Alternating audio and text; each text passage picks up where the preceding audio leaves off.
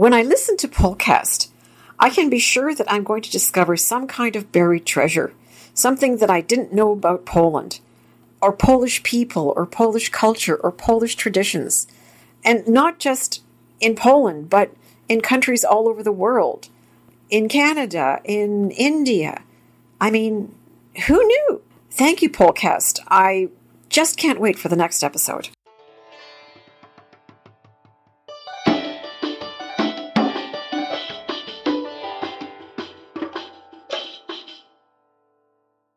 When I feel like, relaxing, I tune into Polcast.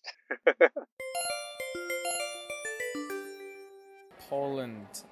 Things that come to mind, not a whole lot, no. Poland, probably not a whole lot. Polish sausage. No, I don't know anything about that country. Poland? Sausages. Pierogies. Is that it? We hope it's not. That's what we're going to try to show you.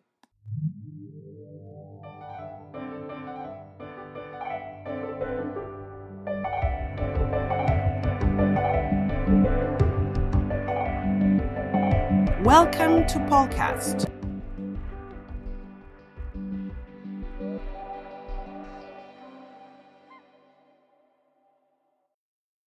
Hi, this is Małgorzata Bonikowska, and you're listening to episode 65 of Polcast, recorded and produced in Toronto.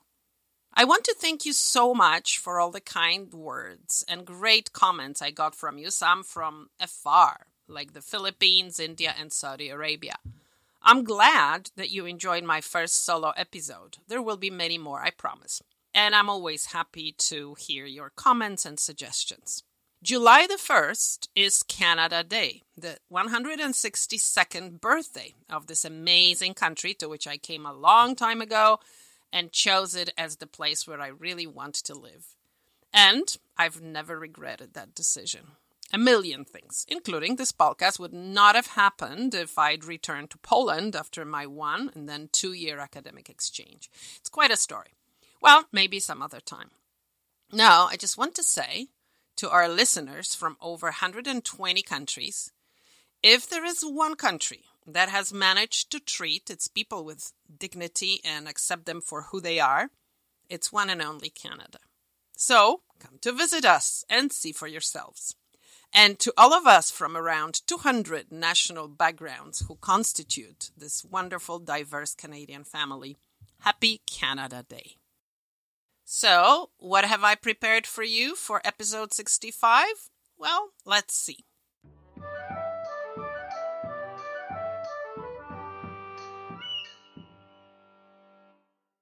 Do you remember the mysterious story of a train full of gold buried by the Nazis in Polish Silesia?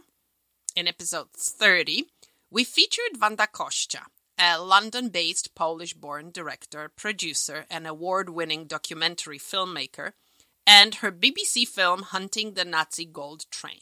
I also had a great pleasure to organize and host the screening of her great documentary film about the Warsaw Uprising. Wanda Kościa acted as our Polcast interviewer before, in episode 58, when she spoke to Neil Acheson. Her interview for Polcast today is with Piotr Szkopiak, also based in Britain, writer, director, born in England, the son of Polish refugees from the Second World War. His grandfather, Wojciech Stanisław Wójcik, was brutally murdered along with 22,000 Polish officers by the Soviets in the forests of Katyn in 1940.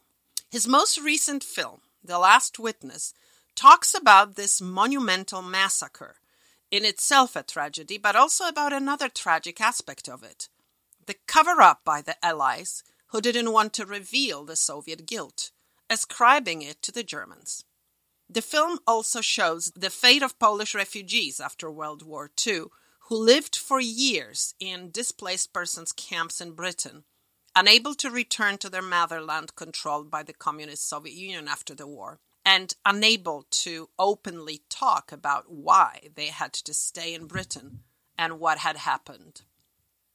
Who knows that in 1939 the Soviets invaded Poland in alliance with Nazi Germany? Germany would not have invaded Poland if it hadn't been in agreement with the Russians.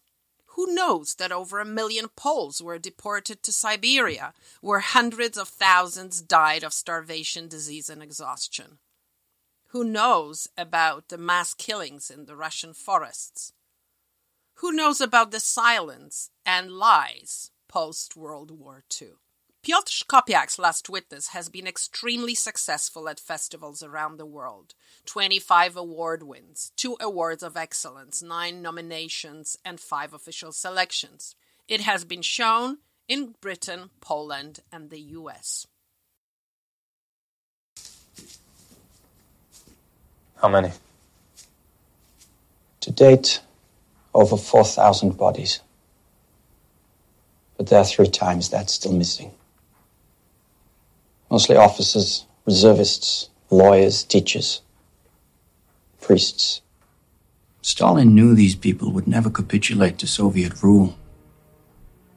And Poles know all about being occupied by foreign powers, and these were the best of my country. They would fight for their freedom with everything they had.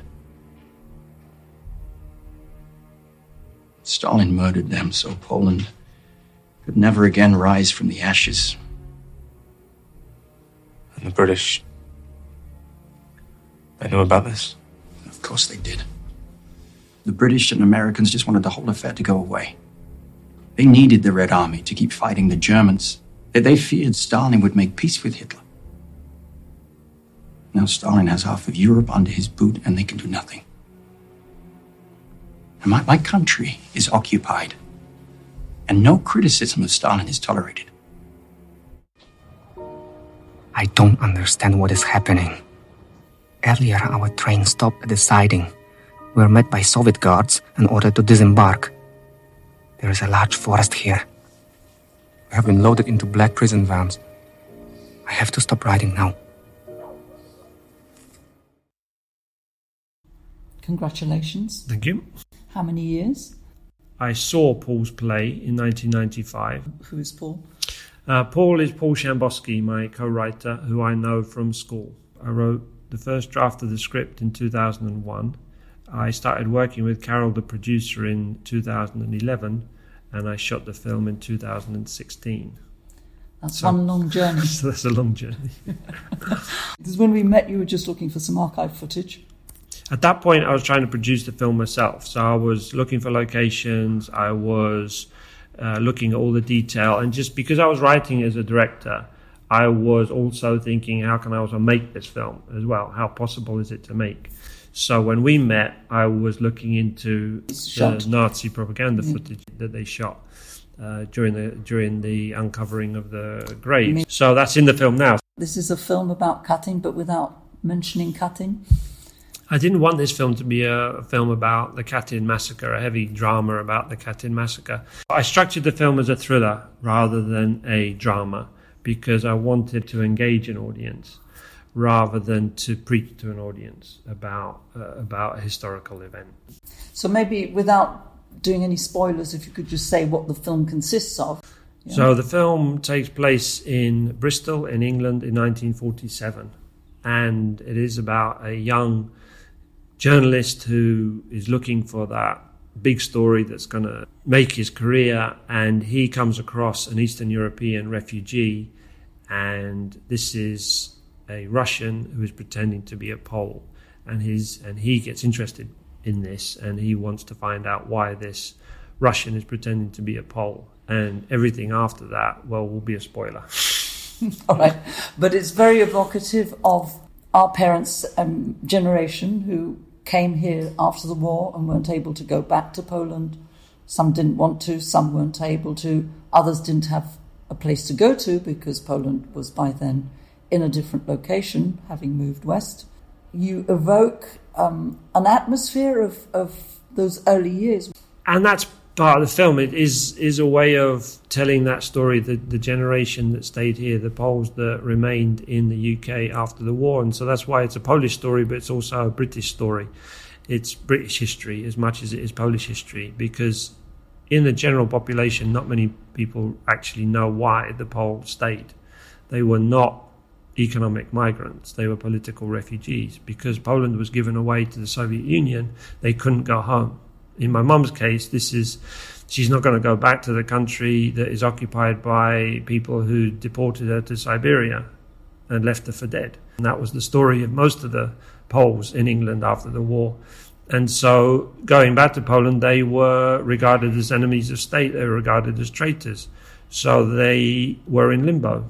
And this is what the film is ultimately about. It's not so much about the Katyn massacre and the details of that massacre, but how that affected the Poles that stayed in the UK after the war. And it's their unhappy circumstances, because then they haven't settled yet. There's a resettlement act, but they're living, a lot of them are living in camps, which both of us remember carried on for quite a long time. Yeah, well, I had relatives that were still living in those displaced persons camps in the 70s. These were all Poles that thought at some point they would go back to Poland. And that never happened. And again, in my mum's case, you know, she got married, she had children, but all that, those first few years, those first few decades really, the Poles were still thinking that at some point they might go home. But they never did. And that's the tragedy of it. Their stories weren't believed. I think that was part of the problem as well for them. Well, politically, they were an uncomfortable truth because the British authorities didn't want people asking questions about the Poles because they'd then have to explain what had happened. And this was the political problem, really, because the Poles had fought alongside the British to go home. But at the end of the war, Poland wasn't liberated yet. For everybody else, the war was over. For the Poles, the war wasn't over yet. But unfortunately, they couldn't talk about that because the official line of the UK government was that Soviets were allies and were good guys, and there was no reason why the Poles couldn't go home. How do you tell the story of the Katyn massacre? It's very difficult. So when I saw Schindler's List and I heard Steven Spielberg say that he had the same problem in that how could he tell the story of the Holocaust? You can't do that. It's too big a story, but he can tell the story of one man. And the backdrop is this huge event. And I found that's exactly what I was trying to do. I'm concentrating on one man, but the backdrop is this huge event, and that event then opens up the politics and the history and the personal and the personal stories of these Poles that couldn't go home. And your audience, who is this film for? Who actually has seen it? The audience I was aiming for was an audience that knows absolutely nothing about Polish history, nothing about the Katyn massacre. I wanted to engage an audience that enjoys movies, that likes World War II drama, that likes conspiracy thrillers, that like genre films. Now, if they go along to that and if they enjoy it as a murder mystery, they enjoy it as a thriller, but they also learn something, well, that's a bonus. But it's not intended as a lecture. You worked with a writer who had done impeccable research. There's documentary evidence on which your film is based. There's for a start, Ambassador O'Malley's report, which was kept secret for many decades, but is a foundation of some of the things that are said in the film. Yeah, and we were very keen to make sure that anything that was based in reality was true. So that was heavily researched. Paul did that research, and he likes doing that research. But for instance, that report, the O'Malley report, you can go and read in the archives in Kew Gardens. You can actually read that report on the internet.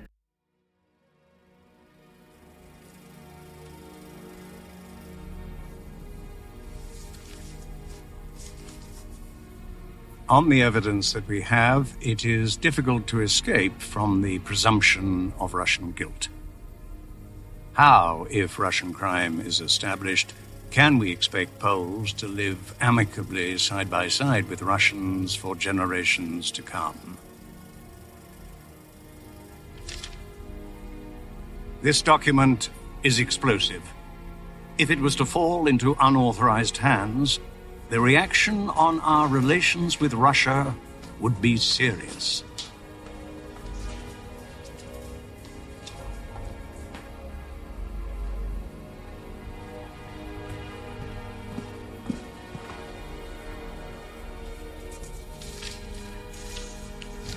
In handling the publicity side of the Katyn affair, We have been constrained by the urgent need for cordial relations with the Soviet government to appear to appraise the evidence with more hesitation and lenience than we should do in forming a common sense judgment.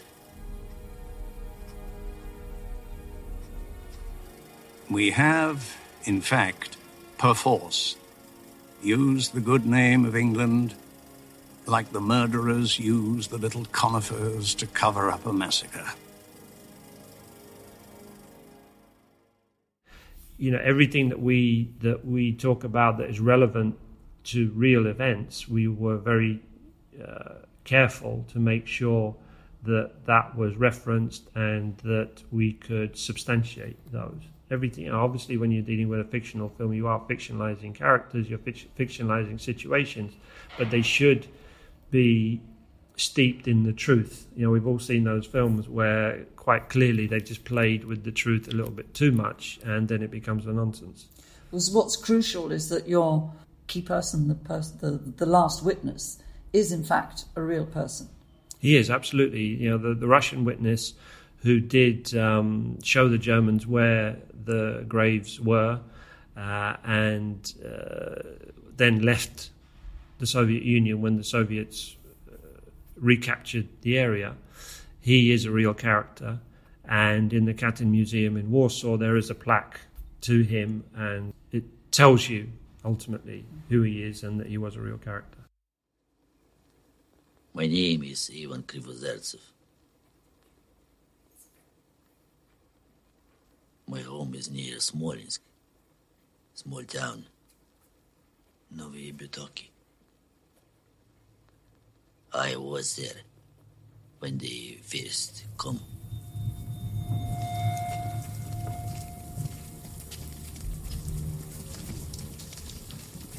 Давайте, двигайтесь. Вон туда. Вставай. People say they were fiends. But my friend Kiselev, he saw their four-corner hut. Все они были поляки. They were all Polish.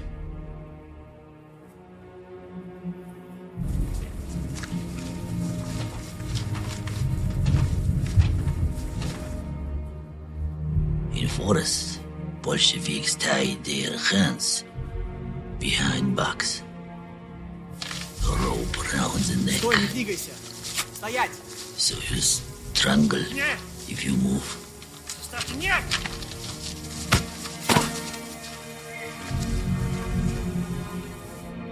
They put them на земле, to ground, and they put guns to back of the neck.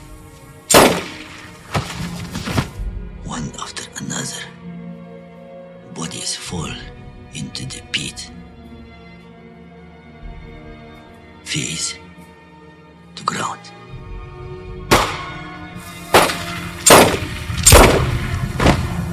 And guns loaded for the next group.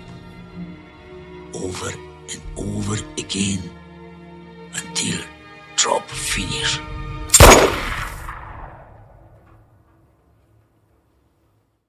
And it's his fate that is the inspiration of your film. Yeah, and Paul, in a way, played the journalist because this all happened in Bristol, and Paul was living in Bristol, and he found out about this witness, and he was interested in the same way the journalist was in our film is interested, and so he tried to find out everything he could about it, and that was the starting point for us.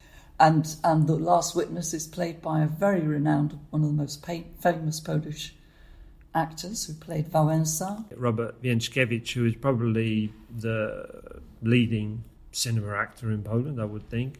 Very honoured to have him play the part. But what was interesting is when we first sent the script to him, I sent the script with the hope that he'd play the Polish colonel, which is one of the lead characters in the film. But he came back to us and said he's not interested in playing the colonel because he's not a colonel. He's more a peasant, and he's more interested in playing the last witness. At that point, I didn't think he would want to play the witness because it's a Russian character. But then now when I think about it, it's inspired really, because obviously the last witness is actually the main character. The film is called The Last Witness, and Robert wanted to play the main character. So it makes total sense. How has your audience reacted? And is it predominantly a Polish audience, or have you had non-Poles see it? The audience I was going for was an English audience, an English and American audience, an audience that didn't know about these events. So the fact that the Polish audience was so interested in it surprised me a little bit, because I thought, well, they know about all this, so why would they be interested?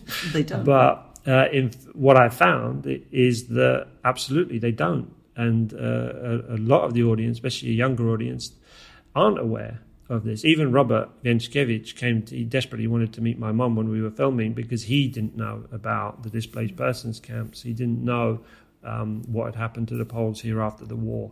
So he was interested. Your film was shown for months in Poland, Polish cinemas, yeah? Yeah. So it had quite a big audience. And how it was received in Poland, is there a difference between that and how it's received here? Because I understand you go to lots of screenings and engage in conversations with the audience. Is there a difference? So in Poland, I think the way it was sold to the audience was as a film about Katyn, which was not my intention. So I think the expectation of a lot of the audience in Poland was that they were going to see a film much more to do with the massacre and the details behind it and the history of that. Whereas, as I'm saying, it's the massacre is more in the background, and we're talking about the political kind of machinations surrounding it. But then the reaction has been very positive since What about then. press coverage in Poland? Did you get any press coverage? There wasn't a lot of promotion in Poland. I did promotion on the day of the release, but it wasn't enough from my point of view. I was available for more, but it wasn't utilized. It's a bigger issue, because the problem is, again, I don't want to sound negative about it, because I think it's been very successful in Poland. But my issue with it is that it had to get past this promotional issue, which is that it was sold as a film about Katyn. In Poland, they don't make films like this. So it was a film that they didn't really know what to do with, because it's an English film in the English language about a very Polish subject. And it's also a genre film, which in Poland, the Polish films in most cases are not genre films, they're all dramas. And the distributor told me this. It was regarded as a Polish film, but it wasn't a Polish film. So straight away, just by me saying that, people are, I'm confused, so your audience is going to be confused. So if all they've got to go on really is a write-up and a poster, then it's very difficult for them to know what to expect. Of course, there's a trailer and so on, but because even the trailer was geared towards the massacre, I felt it was missold, yeah. But here in the UK, you've had a lot of screenings. Yeah, we've had 25 screenings in 16 independent cinemas. And I've been to each one, and I've done a Q&A after the screenings, and those have been fascinating, because you get that reaction immediately. Everybody stays for the Q&As. When I started, the balance was more Polish than English. Towards the end, pretty much all my audiences have been English. And so each Q&A and each reaction has been different, but in a good way. And in the end, I am reaching the audience I wanted to reach, which is that English audience that if they didn't know about it, they're learning something new. If they did know about it, they can finally, there's a film that talks about it and puts it out there. And the Polish audience, were they more receptive than the Poles in Poland? Yeah, very much so, because obviously it's their story. Yeah. So finally, as a lot have said, finally someone's told that story, because it's something that has not been in the mainstream media. And certainly I don't know of any feature film that has dealt with the Katyn massacre in the way I have. And obviously also trying to engage an audience so that if they are interested in that story, they can then take that further. They can read up about it. They can look on the internet. They can read the books, because those books are out there now. And you hit the festival trail with a vengeance. And we've been successful. And the point here is not so much about winning awards for me. It's about finding that audience. And that's what's important. So a festival audience is another audience for the film, because as a filmmaker, I've spent 15 years making this film. I want people to see it. I don't want to put it in a drawer or show it to my family and that's it. This is a film I wanted to have people see, because I think it's in the subject I'm dealing with is important. It's an independent production. It costs $3 million. $3 million, yes. So it's low budget. Yes. In Hollywood terms, that's almost a no budget film. No budget. But it's still $3 million. Yeah. So it's still, but obviously, we're dealing with a period film set in 1947. Everything has to be period.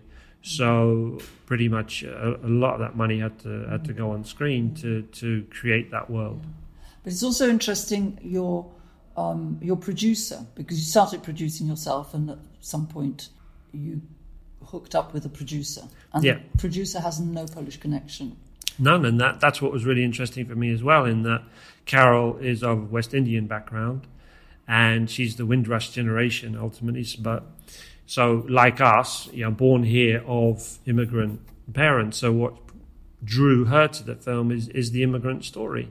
So she was interested in how this event affected the Polish story, but also because she was working in the Foreign Office and she didn't know anything about this. Like every immigrant community has a painful story back home. Yeah, and that's the key. Everyone has that story why they're here, be it economic, be it political. In the Poles' case, it's a huge political story because because Poland was given away to the Soviet Union and they couldn't go home. So that is something they lived with for 50 years until the Soviets finally came clean about the Katyn massacre and what happened to the Poles. But by that point, they'd obviously settled here and created a life here. And the Poland that they left before the war didn't exist anymore. Do we dwell too much on our past? I don't think you can dwell too much on your past. I think the problem comes where you cherry-pick the past or you cherry-pick politics and you don't know the whole story. I think a lot of people now have opinions based on either untruths or very little history or very little knowledge, and I think that's the problem. I think, if you're going to have an opinion, unfortunately, you're going to have to substantiate that opinion. And if you don't, I don't think you have the right to have that opinion. It should be researched, it should be validated before you open your mouth. And I think that's the problem, because people are not documenting it properly and leaving out uncomfortable truths and manipulating history for their own goals, and that has to be fought against. So I think as filmmakers, as documentarians, we need to be very thorough, to be objective and not to be polarizing or political in any way. We should be non-political, and this is what I tried to do with the film, in that this is a non-political film. I've tried to tell or show the truth of the situation after the war and why the Poles were here, why things happened the way they did because of this event. I have a story. I don't want to hear it.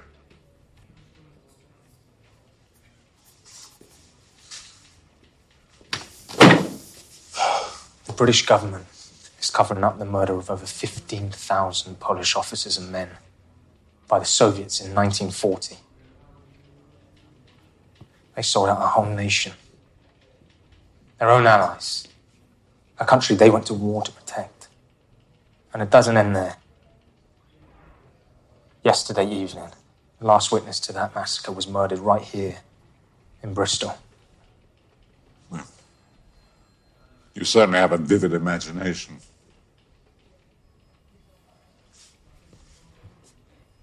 What did they say to you, Frank? I beg your pardon? That you lose your job, lose the paper, be disgraced. And it's your patriotic duty not to print this. If you don't leave right now, I'll have you thrown out.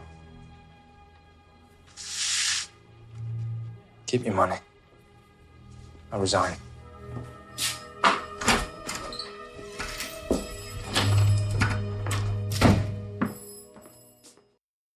Please go to our website, mypolcast.com, to learn more about this powerful film, which I have seen 3 times and keep wanting to go back to it, about its director as well as the historical events that it is based on, the Katyn massacre.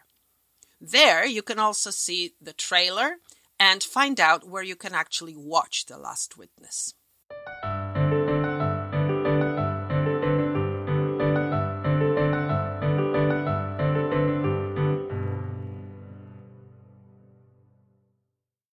Money makes the world go around, the world go around, the world go around. Money makes the world go around, it makes the world go round. A mark, a yen, a buck, or a pound, a mark, a yen, a buck, or a pound is all that makes the world go around. That clinking, clanking sound can make the world go round. Money, money, money, money. Is it possible that very soon we may not be able to hear those clinking sounds or be able to touch coins or bills of what is known as fiat currencies that the cabaret stars sing about? Thomas Jankowski is an expert in cryptocurrencies with the Canadian company CoinSquare. Tomek, wherever you go, you constantly hear about things like Bitcoin, a blockchain. This is something that lots of people talk about. I guess not that many people understand it, although apparently Bank of Canada did a survey that the awareness of this has risen drastically from, I think, 65% to almost 85%, which means 85% of Canadians know what Bitcoin is or blockchain technology is. But we're talking not only to Canadians. People who listen to podcasts are spread all over the world, and you're an expert. So I want you to tell us where it all came from, what it's all about, and why we should be concerned or happy. A couple of things on the origins of blockchain. The technology itself harks back to, I believe, 2009 or so, even though it actually borrows quite a bit from works of even earlier cryptographers. Thinking about, how do we assure that information does not change, that information is not as easily hackable as it was back at the earlier days of the internet. So we're talking information. We're not talking money now. No. Money is just something that happened very recently, but it was all about information initially. How do we protect information that's passing from you to me without necessarily using a third party to tell us that, yes, I've authenticated you, you are Margaret, I've authenticated you, you are Tomek, and you know what? And, I'm this ivory tower institution, potentially a government or some other entity that says, you two have been verified. So people have been, looking for a way to ensure that information can happen between two parties directly, and both of them will be happy about verification of identity, verification of trust, or operating in a trustless way. So you don't trust me, I don't trust you, but what occurs between us can still happen in a valid way. And in 2009 is when, Bitcoin is famously created. The now infamous Satoshi Nakamoto, came up with this idea that, hey, listen, why don't we create a digital currency? Because it's a fantastic application of this new technology called blockchain, and it should allow us to do all kinds of really cool and crazy things in the world.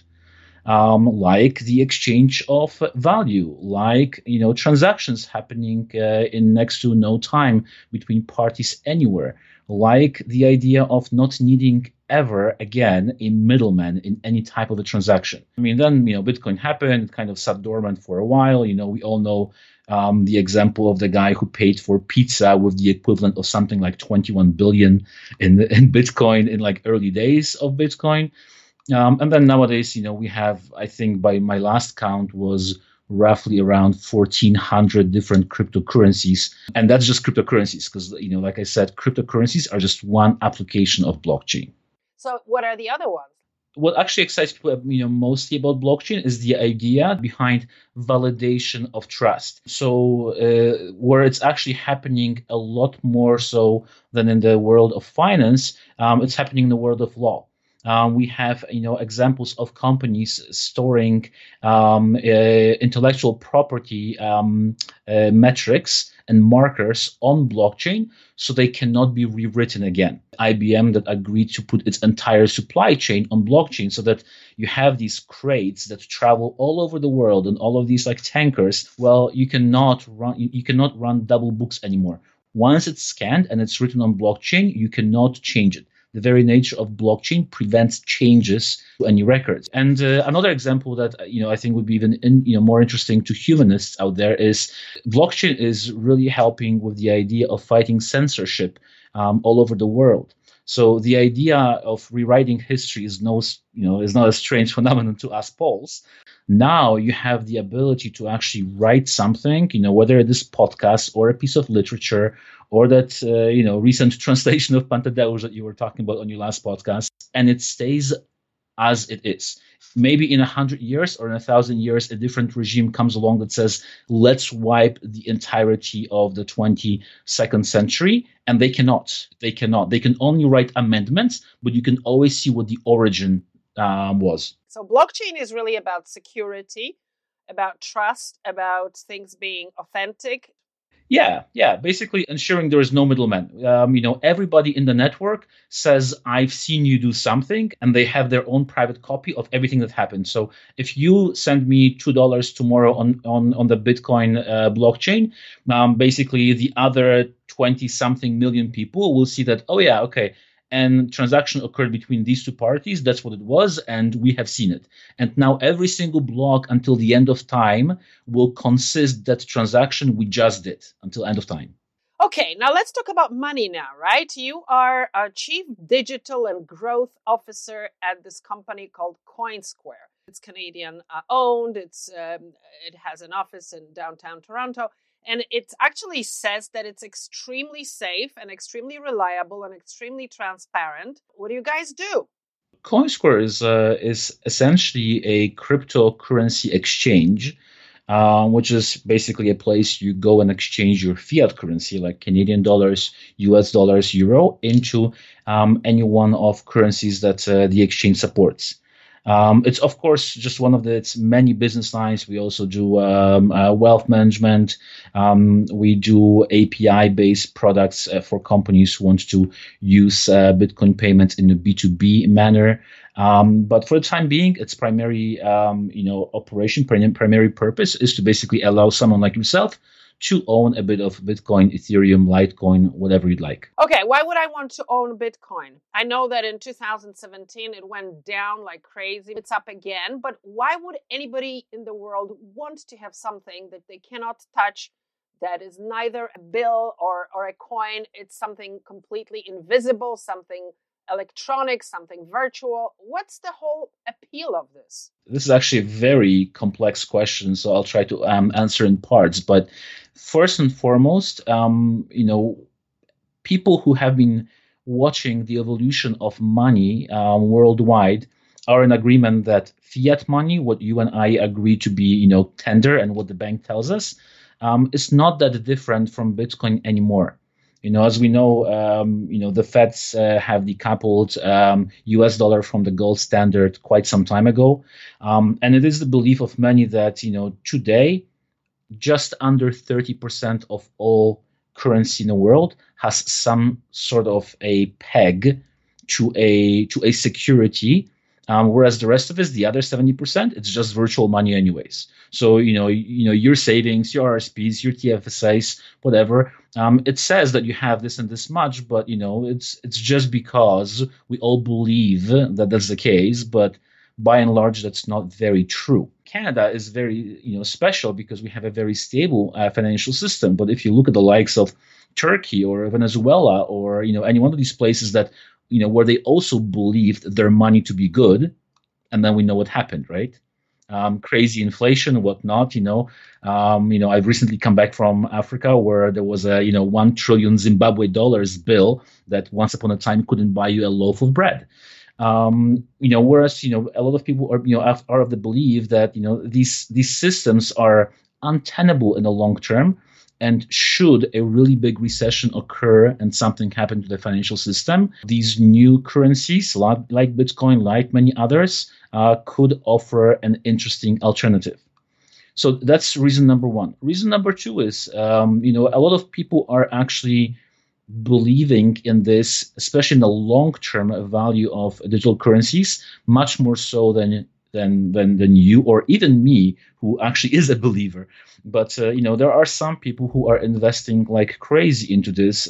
Some huge institutions, and the amount of Fortune 500 companies that have said one thing 2 years ago and are now enabling payments in crypto is staggering. You have Microsoft, you have Dell, you have IBM, all offering payments with crypto, and also heavily investing in this technology. So there's a lot of people that believe that basically, owning a Bitcoin or something similar could pay off quite heftily in the long term. And then the third piece really here is, this is not an evolution in many ways. In many ways, this is a revolution. This does offer an interesting way out of the establishment. There is a lot of anti-establishment momentum right now, but there's also, a belief that, why should I be, cutting anything to the middleman, whether the middleman is a government institution like the Fed in the US, or whether, let's say you and I want to exchange a good, and, we can either pay a cut to Kijiji, to Facebook, to Amazon, or to someone else, or we can do the same thing on Bitcoin, and all of us keep the same, keep everything to ourselves. These transactions can happen very quickly. And in some cases, like when you have people using crypto for remittance. So if you're, sending money to your family in Poland, or if we have, let's say, seasonal workers in Canada work here and then send their hard-earned money back home, whether it be Philippines or India or some other place, they oftentimes pay incredible, crazy fees to the likes of Western Union. And really, on blockchain, you can do all of this yourself in a matter of seconds for next to no fee. I mean, it looks like it's amazing, fantastic. We don't pay any extra fees. But is it safe? The actual transmittance of crypto from one place to another, or from one wallet to another digital wallet, is incredibly safe and incredibly simple.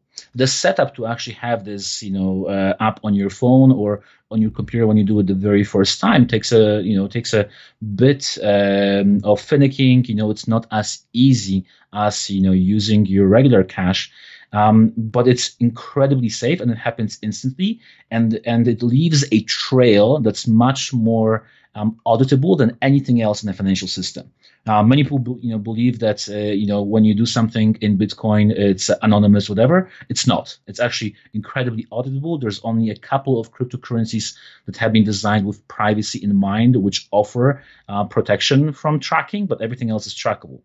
But your company says that it is one of the few in the world that empowers you to fund and withdraw with fiat cash such as Canadian dollars, euros, and Swiss francs. That's right. So if I do some sort of trading or sending money through your CoinSquare company, then somebody can withdraw that money in those three currencies or more currencies? So here's what happens. You register on CoinSquare or on any other one of the exchanges, and let's say you send in your fiat from your bank. So pretend you have an account at CIBC. You send a e-money transfer to CoinSquare's account, and then it shows up as, once again, let's say 1,000 Canadian dollars in your CoinSquare account. Now you can purchase, Bitcoin, Ethereum with it. So let's pretend you purchase Ethereum. You will probably get close to, for Ethereum, 3.795, doesn't matter. And now you decide what to do with it. Now you have this Ethereum wallet with this like crazy address. Now you can send it to anyone. The option to send Ethereum to someone is super simple. And imagine that, taking you back a bit, if you're actually in your CIBC account, and I told you right now, listen, I want you to send $500 from your CIBC account to my friend in India and another $500 to my friend in Poland. It would probably take you a couple of weeks or days to figure out how to do it. You'll probably have to pay some fees. Whereas with this, 3.7 Ethereum that you just got, you simply say, okay, my friend in Poland, my friend in India, give me your Ethereum addresses. They give you this address, they send it to you. You just copy and paste it, and the money is sent. And it usually will take, I use the example of Ethereum. It will probably take about 3 minutes for the money to be there. And then their own Ethereum wallets will show 3.7 of Ethereum in their wallets. Now they have to go to their local exchange if they do want to exchange the money, to actually exchange it back to something like the India rupees or the Polish zloty. And CoinSquare also operates a branch in Europe, and and I think it's accessible right now in 15 countries or so. So technically, a Polish person can open up an account on CoinSquare as well and withdraw their money there, or they can use a Polish exchange that has Polish language, whatever, like BitPay or something else. Then they withdraw the 3.7 Ethereum into Polish zloty in their mBank account or something. Is that the future?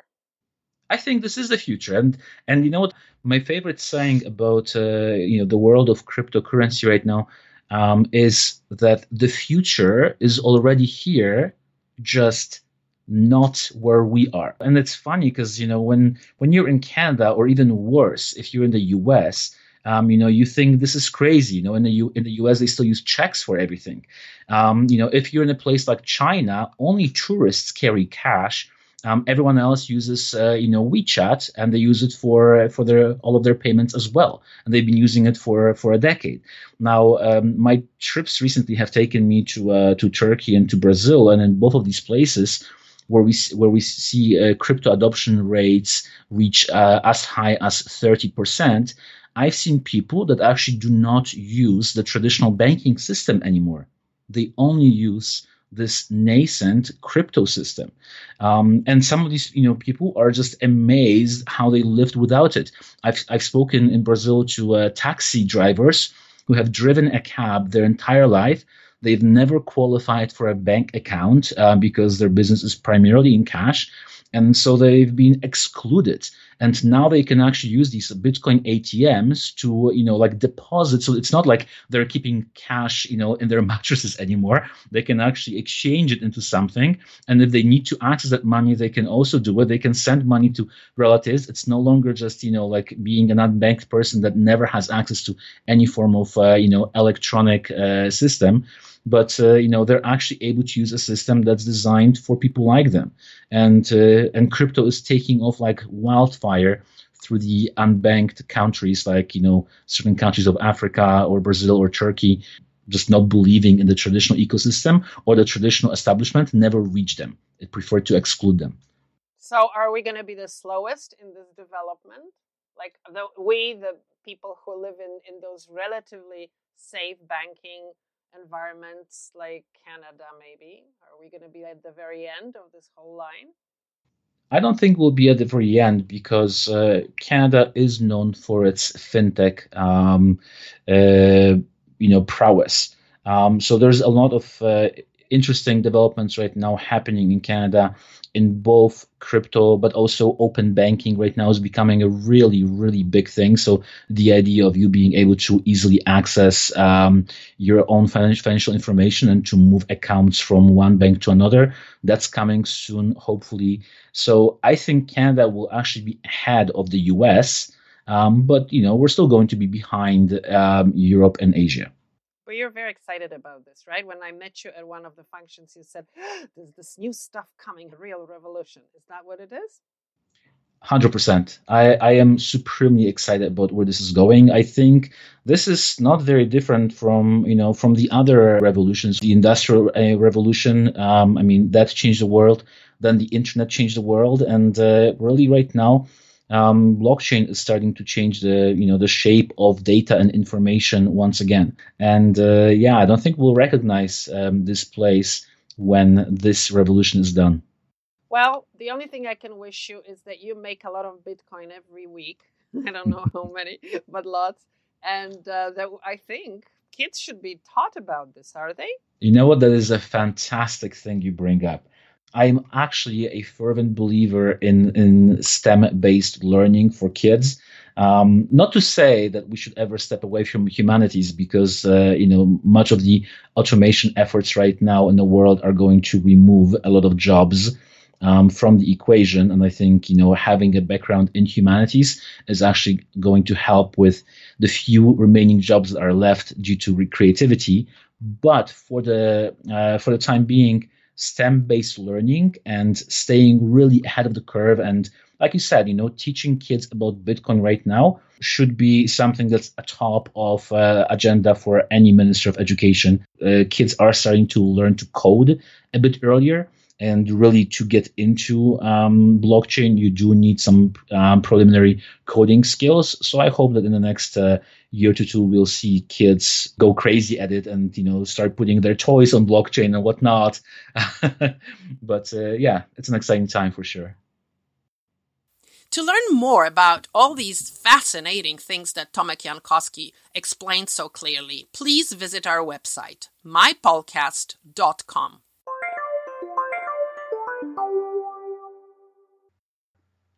Smacznego, we're here talking about our love for eating Polish. My name is Peter. And my name is Laura. And we wrote 2 heritage Polish cookbooks called Polish Classic Recipes and Polish Classic Desserts, where all the recipes have been handed down from previous generations. But updated for modern kitchens, so no more pinch of this or a glass of that. Apples used to be a fruit for the fall, but these days they're in the grocery store all year round. We always have some around for a quick and delicious snack. Today, we want to share with you an incredibly flavorful way of using apples for dessert in a healthier way than donuts, potato chips, or fried Twinkies.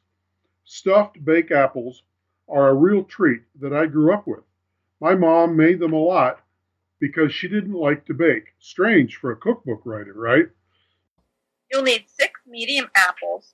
Any crisp variety will do as long as they're not tart. Then you'll need some honey, chopped walnuts, graham cracker crumbs, butter, and 2 tablespoons of orange juice. Or if you prefer an adult version like me, I'd forget the juice and substitute a nice orange liqueur or brandy and a bit of orange zest for a nice kick. Preheat your oven to 375 degrees Fahrenheit or 190 degrees Celsius. Make your stuffing by mixing the honey with the walnuts, cracker crumbs, and the juice or liqueur and zest. Cut the tops off the apples and set them aside. Core the apples to remove the seeds, fill the holes with the stuffing, and then top off with a pat of butter and put back the apple tops like a lid. Place them close to each other in a baking dish and bake. After an hour, take them out of the oven and let them rest a bit, but they're best served warm. I always thought a scoop of vanilla ice cream or a drizzle of the orange liqueur would take it to the next level, but some might think that's over the top, or not. Our second dessert, a beautiful apple mousse, only takes 10 minutes and is especially helpful for using up any leftover egg whites and using up all the applesauce you made after the last orchard trip. You'll need 3 egg whites, an envelope of plain gelatin, sugar, almond extract, 2 cups of applesauce, chopped almonds, and maybe some cinnamon. Dissolve the gelatin according to the package instructions and set it aside. Whip the egg whites until stiff. Add the sugar, the almond extract. Slowly mix in the gelatin. Fold in the applesauce gently, and voila, you have a lovely, tasty mousse. We like to spoon the mousse into sherbet glasses and sprinkle them with chopped almonds or dust them with the cinnamon. Chill your dessert completely before serving. You can make this in just a few minutes before starting dinner, and everyone will love you for it. The full recipe for these dishes and the information about our heritage cookbooks is on our website, www.polishclassiccooking.com. Just scroll down to the article posted on September 4th, 2013. Smacznego. Interesting that your mom didn't like baking. Oh, she didn't like cooking. What do you mean she didn't like cooking? She was a journalist. She used to write for several Polish magazines. What's the big Polish magazine out of Toronto? Związkowiec. She was a columnist in there, and she was a columnist in a magazine out of Chicago, and a couple other. the only reason she wrote a cookbook was because she wanted to make some money. So she never actually tried out those recipes? Oh no, No, she she tried. did. She tried most of them, but it was a long process. You know, her book, it was published in 1968, and we just got a royalty check. You know, when in today's mail, you know, for that book. Still, many editions. See, I have a copy right here. Looking inside the front cover, it was two different publishers.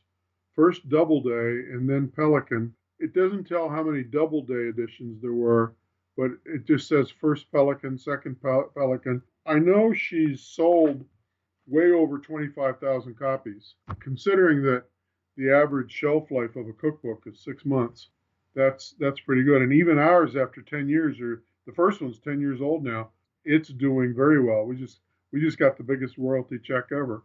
Congratulations. That's incredible. But at least in your case, right? You guys really like cooking and you cook. Yeah, Absolutely. Yeah. Like your mom. She cooked, but it wasn't her favorite thing to do. But she preferred to cook or to bake? Cook. I would say cook. Yeah, I don't remember. How long has she been gone? Close to 15 years. Yeah. She was a journalist, and that was her profession, and that was her avocation. And she went to Sorbonne, studied journalism.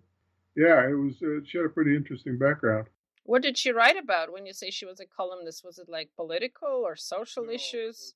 So social, family issues. You know, a lot of it was, you know, how to get along in the new world, specifically targeted to life as an immigrant. She did a lot of columns on holidays too. Yeah, traditions. What was her first name? Alina Alina Żerański. Żerańska. Sure. What was the title of that cookbook she did? The Art of Polish Cooking. So it's still available somewhere. You can get it on Amazon. You can get it several different online booksellers. You can get it through some Polish book sites. It's available in a lot of different sources. 60 years. I mean, geez. That's not 6 months, right? In fact, a friend just sent us an article that was published over Easter in a USA small town that had Easter traditions and recipes out of her book. They just used it as a source material this year for Easter. I was blown away with that.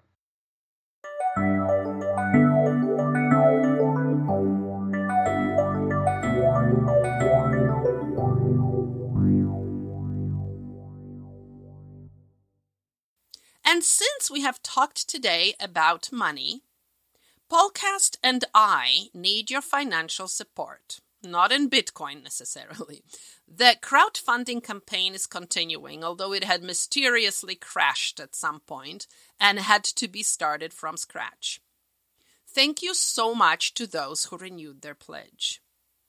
Like all other podcasts, this one counts and depends on its listeners. What is free for you to listen to is not free for me to make.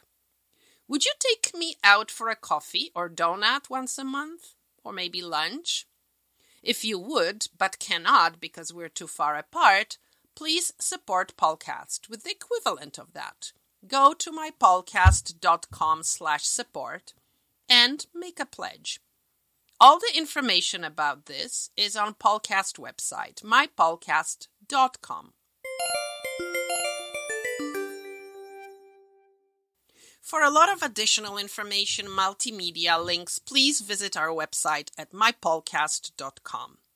And while you're there, please share your comments, your reactions, and suggest ideas. If you know of any interesting story that we should cover on our podcast, please let me know. If you like what you heard, please share it with your friends. And do not forget to rate this episode on your favorite podcast app. And I'm leaving you with a piece of the beautiful soundtrack from the powerful film The Last Witness, which you heard about in this episode and which is a must-see.